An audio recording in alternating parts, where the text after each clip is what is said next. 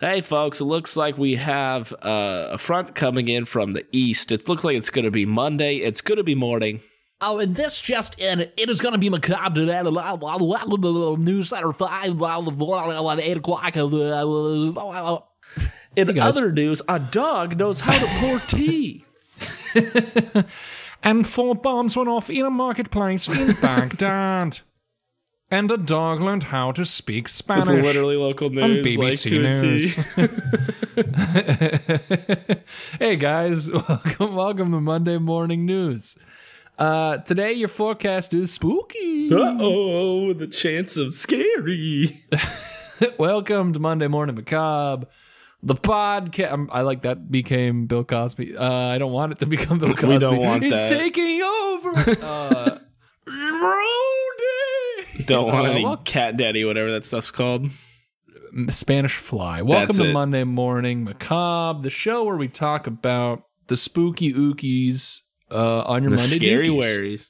And boy, are those waries a scary. Scones, how are you, my dear boy? I'm doing good. I had for lunch today a crab rangoon burger. What? Where they take like the inside of a crab rangoon and spread it on a burger with their homemade duck sauce. Sounds fucking blasphemous. Where did you get this from? I can't Is this like tell a you. local place? Okay, It is. Like It's a local place in my city, and it's absolutely amazing. I've also had, about 2 weeks ago, diarrhea. I was up in Stephen King country on a trip, and Stinky crab country? Yikes. And I had crab rangoon grilled cheese. Are you eating in a crab rangoon specific diet? I think I've stumbled into this quest to try all of the different ways that crab rangoon can be put into other foods. And you've gotten burger, and you said mac and cheese was the new one? No, the first one I had was a grilled cheese. Oh, crab rangoon grilled cheese. Yeah, and it was served with like this applesauce with like what the fuck? With like sriracha sauce in it. It was amazing. All right, this sounds so like I swear it's insane, but it's amazing. They're like, bro, all right, oh god, we got like 4 ingredients that are not selling. We got crab rangoon, toast, applesauce, and sriracha. And they're like, I got a fucking great idea. Oh no, there's a mad scientist back there for sure. Can you say where that was purchased from? That was farts. It's like some really old timey German name of a restaurant in Portland, Maine. Apple Rangoon and Sriracha. Apple Rangoonenheimen. Guten. I don't know. Fuck. I don't know German, bro. Yeah, you get it. What is this podcast about? I think it's about mostly crab rangoon and fun artisanal ways to just decimate a normal food. I can't think of a more forefront cause in my life at the moment. Yeah. Oh, man. It's not even. I'll just have to edit, and then it's gonna be a whole thing.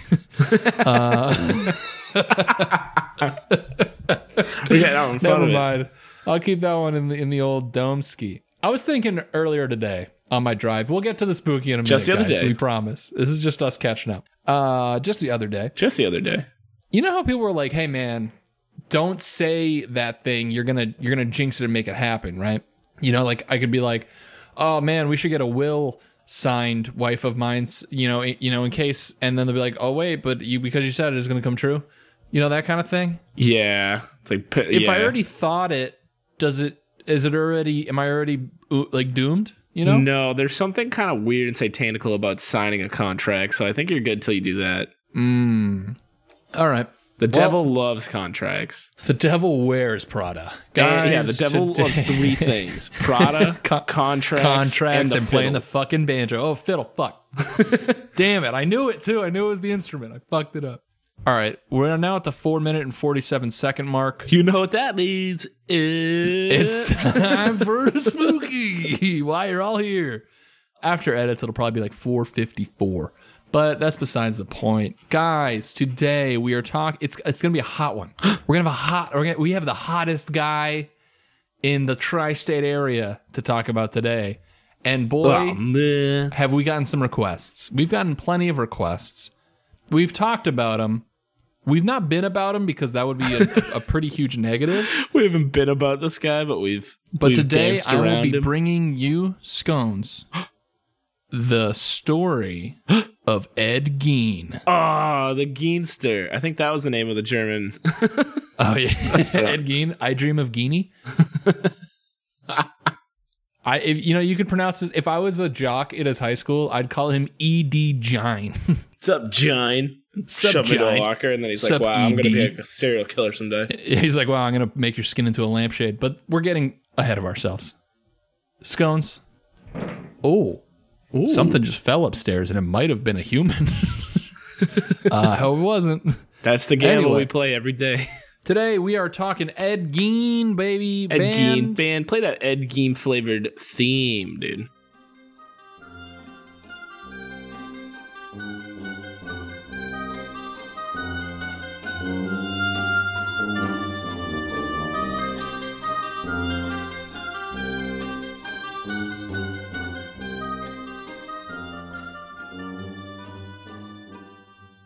All right, so I've made a new sandwich where I take crab rangoon and human skin, and I call it the crab rangoon. Yes.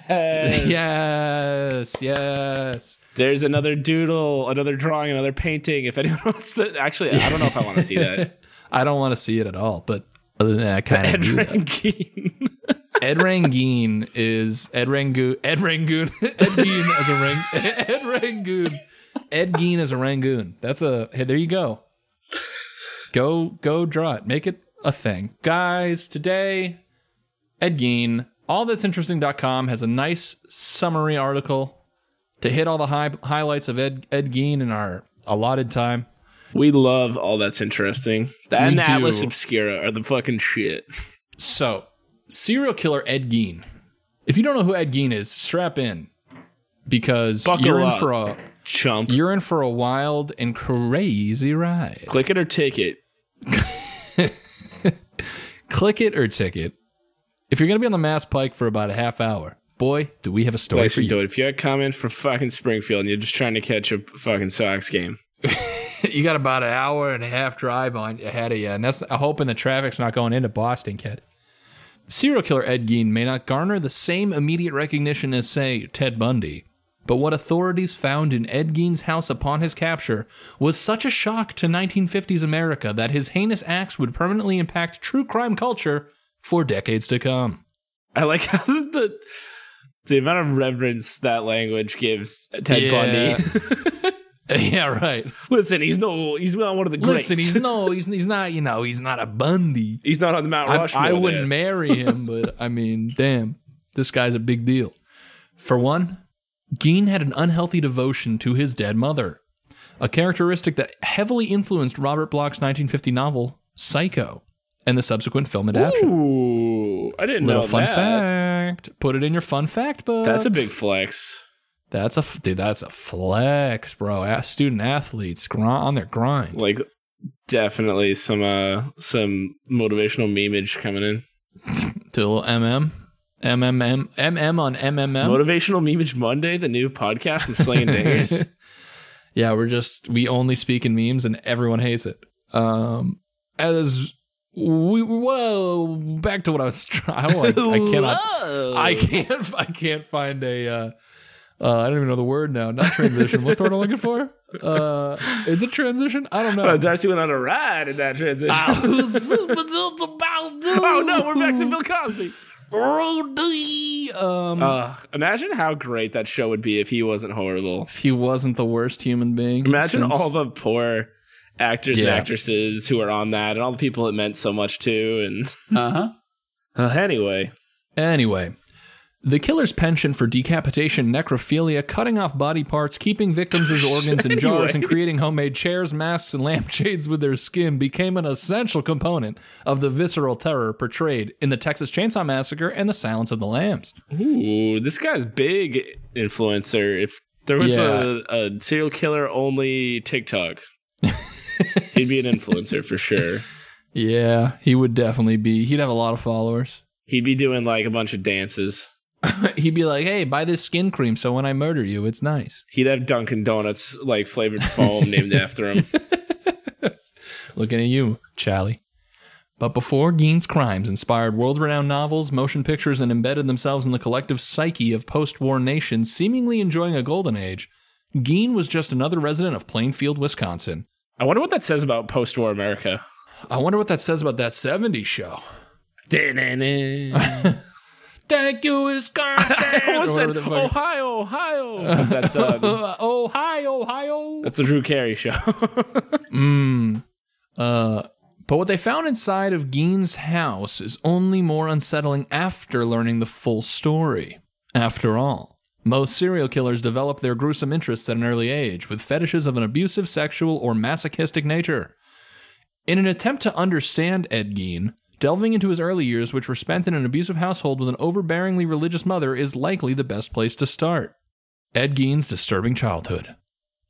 Born Edward Theodore Gein on August 27, 1906, in La Crosse, Wisconsin, his parents were by all accounts a mismatched pair for such a vulnerable young boy. His father, George, was an alcoholic, which meant that the boy was largely watched over by his mother, Augusta. Augusta, meanwhile, was a complete religious fanatic. Though Ed grew up alongside his older brother Henry, no amount of sibling companionship could sway the tides of an overly puritanical matriarch who routinely mocked and shamed her children. Augusta ruled the home with an iron fist ideologically founded on her stern conservative outlook on life. She'd regularly preach about sin, carnal desire, and lust to the two young boys while their father nodded off in a booze-induced trance. Did she hate dancing? She's the villain in Dirty Dancing. I thought it was Footloose. Oh, that's what I meant. Footloose. Fuck. Bye-bye, Birdie. Hey, Marta. Hey, Alice. Okay. I don't even know that reference. It's a reference to a song in Bye Bye Birdie where a bunch of kids call each other on the phone. Augusta relocated the Gein family to Plainfield in 1915. Gein was only 9 when they moved onto the desolate farmland, and he rarely left for any reason besides school. Though Gein had likely already been shaped and molded in terms of repressive behavior and unnatural rejection of normal urges, his mental health issues wouldn't truly take shape until both of his parents died. In 1940, when Ed was 34 years old and still lived at home, his father died, left alone with his mother. That's the title of the next chapter of his life. Gein and his brother were attempting to pick up the slack left by their admittedly complacent father after he passed away. The two brothers worked in a variety of odd jobs to make ends meet and support their mother, lest her wrath be turned against them. So her mom definitely doesn't seem like the cool, chill, you can have your friends drink in our basement kind of mom. She's not handing out condoms. She's not. I'm just picturing Amy Poehler in Mean Girls. Yeah, basically. She's not that mom. In 1944, however, a supposed accident shrank the Gein family even further. Gein and Henry were burning brush on their family farm, and the blaze apparently grew to uncontrollable proportions, ultimately leaving Henry dead. Excuse me. So that's a weird way to phrase it. I've never heard ultimately leaving and then dead. Yeah, Henry dead. Ultimately leaving Henry, it's usually like paralyzed or like scarring him with a horrible case of death. Like he came down with a real bad case of being dead. It's not the way it's ever phrased. So Henry dies in a very kind of strange circumstance, it seems. I mean, if you're doing like, all right, you're burning fire, you're burning brush in your backyard and you die, like that seems like you could I can see how even a fire would get out of hand, but yeah. But like, how would you not have the foresight to like back up? Or I mean, like we might be trivializing it. Maybe there's more to it. We definitely could. We don't know the layout, but like if it's just like a yard, the way I'm picturing it in the Midwest, like you just run away from it, right? And I'm hyper skeptical because we're talking about a renowned serial killer, so I'm like, yes, he probably hit him in the head and then threw him in a fire. Of my mind. Yeah. Oh yeah. Oh yeah. Guten Tag. Welcome to Crab Rangoon Guten Tag. It was only after Gein's future crimes were discovered by the law and the world at large that true crime obsessives and amateur sleuths began wondering what really happened that day. Hey, we're amateur sleuths. Hey, I am wondering what happened that day. Boy, oh boy, we must be amateur sleuths or something. This writer knows us. Hey, what happened to Nomar Garcia-Parra, kid? Yeah, writer, answer that question. I got a hot tip for you. Where's Trot Fouled Nixon? out in the 9th. Did you say Trot Nixon? Yeah. That's a good guy trot. Regardless of how Henry's death happened, Geen now had his mother to himself, which is a weird sentence. The Geen household was essentially comprised. I don't know why that's the way he worded it. Had his mother to himself. Yeah, what the fuck? That's some Rudy shit. This is the next Geen household. The next sentences are going to be gross.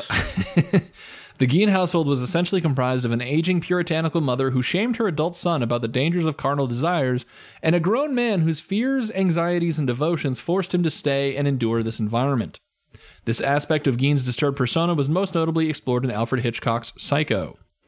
Geen never left the house for social gatherings nor dated anyone, and he was entirely devoted to his mother and tended to her every concern. Only 1 year later, however, Augusta Geen died. This is when Ed Geen's legacy as one of the most psychologically unhinged, dangerous, and macabre serial killers of the 20th century began in earnest. The murders begin. Unless we're counting the fire. Yeah, true. Yeah, the what we know, murders begin. Living alone in the sizable house once inhabited by his parents and older brother, Ed Geen started to go off the rails. He kept his mother's room spotless and untouched, presumably in an effort to repress the fact that she died. The rest of the house, meanwhile, was utterly neglected. Everywhere trash piled up. Piles of household items, furniture, and nondescript items collected dust and grew from small piles to undeniable mounds. At the same time, Geen fostered a disconcerting curiosity for anatomy, which he initially sated by amassing numerous books on the subject. Ooh! Yikes. Man, that's how it Scones, have you ever starts. seen me piling up books about, like, anatomy? Just, you know. I'm going to be like, what a nerd. You're like, oh, it's a little bookworm alert. Yeah, reading's for rich people. Coincidentally, this stage of Geen's psychological development and quality of life and environment occurred at the same time that several Plainfield residents went missing. Also, Plainfield, classic, like, horror movie town name. If there isn't, like, at least 8 Plainfield, Indianas in the horror movie, like universe, then I don't know. That I just don't Then know. I don't know, dude. Like, where is No Marcus Where is Trot Nixon tonight on 60 Minutes? The Boston edition. 60 Minutes, fucking Boston kid. Ben Affleck as Batman. I don't fucking know how he did it. It's me, Ben Affleck. It's me, Casey Affleck, hosting tonight's episode of fucking Boston 60 Minutes, kid. Fly ball over the Sitco sign, baby. Thanks for watching 60 Minutes. Go Sox. Anywho, numerous people had simply vanished without a trace. One of these was Mary Hogan, who owned the Pine Grove Tavern and was sister of Hulk Hogan. Wait. No, it's not. That's not it. I made a little silly Billy there. I would have gone nuts. We have had like multiple WWE star like related stories in some way, shape, or form. So I would have. Then we would know if Hulk Hogan fucking took Ed Gein from the top rope and fucking busted his neck. Give him the Hollywood leg drop. One of these was Mary Hogan, who owned the Pine Grove Tavern, one of the only establishments Ed Gein regularly visited, which sucks for Mary Hogan. Poor Mary Hogan. That's such a bummer. It's so unlucky. Bernice Warden was reported missing on November 16th, 1957. The Plainfield hardware store she worked in was empty. The cash register was gone, and there was a trail of blood leading all the way out the back door. The woman's son, Frank Warden, was a deputy sheriff, and he was immediately suspicious of the reclusive Gein. He focused much of his initial investigation exclusively on Gein, who was quickly located and apprehended at a neighbor's house.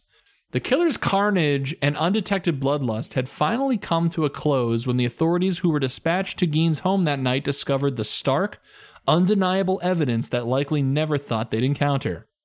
In addition to Warden's decapitated corpse, which had already... Oh, man. Hey, get ready, folks. It's going to get gross and scary and macabre and nasty Gonna and get make dark, you babies. never want to go out in public near strangers again. In addition to Warden's decapitated corpse, which had also been gutted like captured game and hung from the ceilings, officers found various organs in jars and skulls turned into makeshift soup bowls. Ew. Yeah. Panera Bread. New item alert, Panera. Toss out those bread bowls. Bread bowls, we don't need them. We've got skulls of previous employees. Skulls as like bowls is one of those things in real life is horrifying and so gross. But then like if I see a character in character in Dungeons and Dragons, dude, I'm like, whoa, so sick. Like, that guy's sick. I want to date him.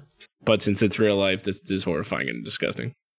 It didn't take too much prodding for Gein to confess. He admitted to killing Warden as well as Mary Hogan 3 years earlier during initial questioning. Gein also confessed to grave robbery, from which he used several corpses for some of his most grotesque crimes. Gein transported corpses back to the house so he could express his anatomical curiosity on the bodies. I hate anatomical curiosity so much. Yeah, those are two words that are not good together. Like crab rangoon and fucking... Watch out what you say next. I'll prove you wrong. He'd cut off various body parts, have sex with the deceased, and even made masks and suits of their skin. Gein would wear them around the house. A belt made of human nipples, for instance, was among the evidence. Yeah. Wanna swing from the chandelier. From the chandelier. That hurts my feelings. I just took like at least that was a critical hit. Yeah, I just took 8 psychic damage. Like that was a little. Yeah, not great. As the Plainfield Police Department had an interminable backlog of unsolved murders and disappearances on its plate, authorities tried their hardest to pin a few of these on Gein.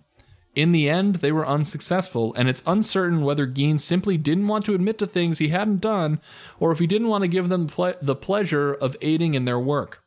Clearly convinced that the unprecedented crimes of Ed Gein could be viewed as the result of mental health issues, his lawyer William Belter entered a not guilty plea by reason of insanity.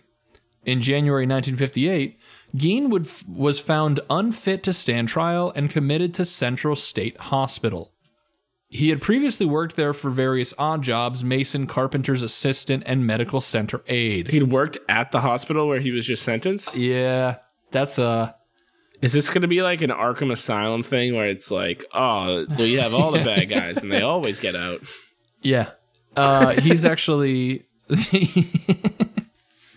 It was Ted Bundy, him, and fucking Eddie Money all cooped up in there for... The Money Man? For years. The Money Man himself. Little Riverbend. Trial and death. 10 years after Gein was committed to Central State Hospital, he was found fit to stand trial. Which is such a weird, like... Oh, 10 years later, he's totally normal now. Now we can try him. Yeah, it's like, what? What are you guys doing? What did he do differently? Was he just like, I can try me? Yeah. I'm ready. It's like, listen, guys, I read a book or two. I am now totally sound. He did like a whole anime training montage. He's like, I'm ready. Oh, fuck. Yeah, he's just fucking, I don't know, doing push-ups. I don't know what you do to not be crazy anymore. But I think it's push-ups. Making his bed every morning probably fixed it. Bro, he got swole and was ready to stand trial. He got away from violent video games. That November, he was found guilty of the murder of Bernice Warden. However, since Gein was also found insane during the initial trial, the killer was once again committed to Central State Hospital. So what was the fucking point? The justice system, ladies and gentlemen. Ladies and gentlemen, a standing ovation. Your tax dollar is at work. In 1974, Gein submitted his first attempt for release, which is just bananas to me that anyone would ever consider that a possibility. Like, come on. Boys will be boys, am I right? Come on, who doesn't have a nipple belt? What, you never wore like your favorite inn owner's face around your house? Due to the dangers he posed to others, this was naturally rejected. Thank you. Fairly calm when he wasn't in a manic murderous state, Gein kept a low profile and stayed to himself while institutionalized. Only when his health had begun to seriously deteriorate toward the late 1970s did Gein leave Central State Hospital. He was transferred to the Mendota Mental Health Institute, and it was there that he died of cancer and respiratory illnesses on July 26, 1984. Gein's legacy is primarily one of unspeakable, unprecedented sexual deviance and shockingly gruesome carnage. This was the first time normal American citizens were even confronted with the idea of turning a person's skin into a mask, necrophilia, or using human bones as part of various kitchen utensils. So this dude not only was like, hey, I'm going to do some unspeakable shit at the time, but he was like, I'm going to go real big with it. I'm going to go bigger than anybody. Yeah, he's like, I'm really going to crank this up to 11 for 1950s America. The canon of American serial killers, true crime, and their overflow into countless artistic media arguably began with Ed Gein. From narwhals? From narwhals. From narwhals. From novels like American Psycho to music groups like Cannibal Corpse and classic horror films such as Psycho and the Texas Chainsaw Massacre, Ed Gein's legacy was just as much about tangible disgust as it was an opportunity to cathartically explore how vile humanity can be from within the confines of safe artistic expression. Ew, what? Yeah, that's... Oh, they're saying the movies and like books and yeah, stuff. they're saying I thought like, you meant hey, like him look, making shit out of people. It was artistic expression. No. Yeah, he was just nobody understood his genius. He just didn't want to be a lawyer. Like he's dead. So that's Ed Gein. He just is he's the Ouija origin of evil. Pretty much. I mean, it sounds like so much of like the bar that we have set for horror movie serial killers was set by him. Basically. If I was just like, hey, the guy who inspired Psycho and the Texas Chainsaw Massacre is going to be today's subject, you'd be like, okay, he's probably a fucking bad guy. And you would be correct, Old sir. Eddie Geinster. Yeah, little, like... The Ed Geinemeister. Yeah, I Dream of Geenie, dude. It's... I guess me every time. Because he's horrible. And that genie, she was just charming. I'm a genie in a bottle, baby. That genie was just charming. Just beautiful. So, Ed Gein, super fucked up guy. Would not recommend following in his footsteps, ever, ladies and gentlemen. I think that he is one of the most well-known serial killers because of just how nutty his, his butter is. Yeah, he's got some nutty butter, dudes. Yeah, he just like the shit that. Can you imagine being one of the dudes who shows up to the house like after arresting him and just coming across all the shit like? Nope, I definitely can't because I would never be able to sleep for the rest of my life again. I would go home and be like, "Hey, honey, what is the lamp made out of?" And she'd be like, "What do you mean?" Got it like, at Home Goods. Like, are you sure? Okay, good. Okay, good. It wasn't at a swap meet near the Gein residence. Oh, do you think he like sold any of it or like somehow like dude, someone has it? All right, low key. Do you think anyone on Etsy is pulling some Ed Gein shit, but like modern day? There has to be, right? There's so many psychos. I watched Don't Fuck with Cats, dude. There has to be. Yeah, I think something's out there. Hey, what do you guys think of Ed Gein? Yeah, what do you think, listener? Hey, listener. What do you think? You there. Hey, listener. What do you think of Ed Gein? You there in your car. In your affordable crossover. You there. Pull over and tell us what you think of Ed Gein. And hey, if you guys like stuff, then like us too. Yeah, like me. Like me, baby. If you like cosmic horror podcast type stuff, go check out Eastmouth. EASTMOUTH. I play a few little minor roles in that. So if you want to hear old Darce be a salty sailor or another salty sailor, go check that out. Some classic weird fiction type stuff. Yeah, it's a little small New England town, and some creepy, spooky stuff starts happening. Creepy, scary skeletons and shivers down my spine. Follow us on Twitter at MMMacabrePod. Follow us on Instagram at Monday Morning Macabre. Send in your recommendations and your suggestions and your requests via direct message, and we will send back a heart just for you. And Scones, you have anything you want to? Just like, subscribe, comment if you like us. That keeps us on the charts, baby. Yeah, keeps us on the charts. You know, baby. we just love spending time on the Ooh, charts. you know I love being on the charts, baby. Ooh, two things I love: Crab Rangoon and being on the charts. If I could combine the Crab Rangoon and the charts, I wish I was on the would be a Crab millionaire. Rangoon charts, dude. But you know what it takes to be on those. Oh, baby. And last but not least, ladies and gentlemen, have a good Monday. Have a good Monday. Goodbye. Good boy.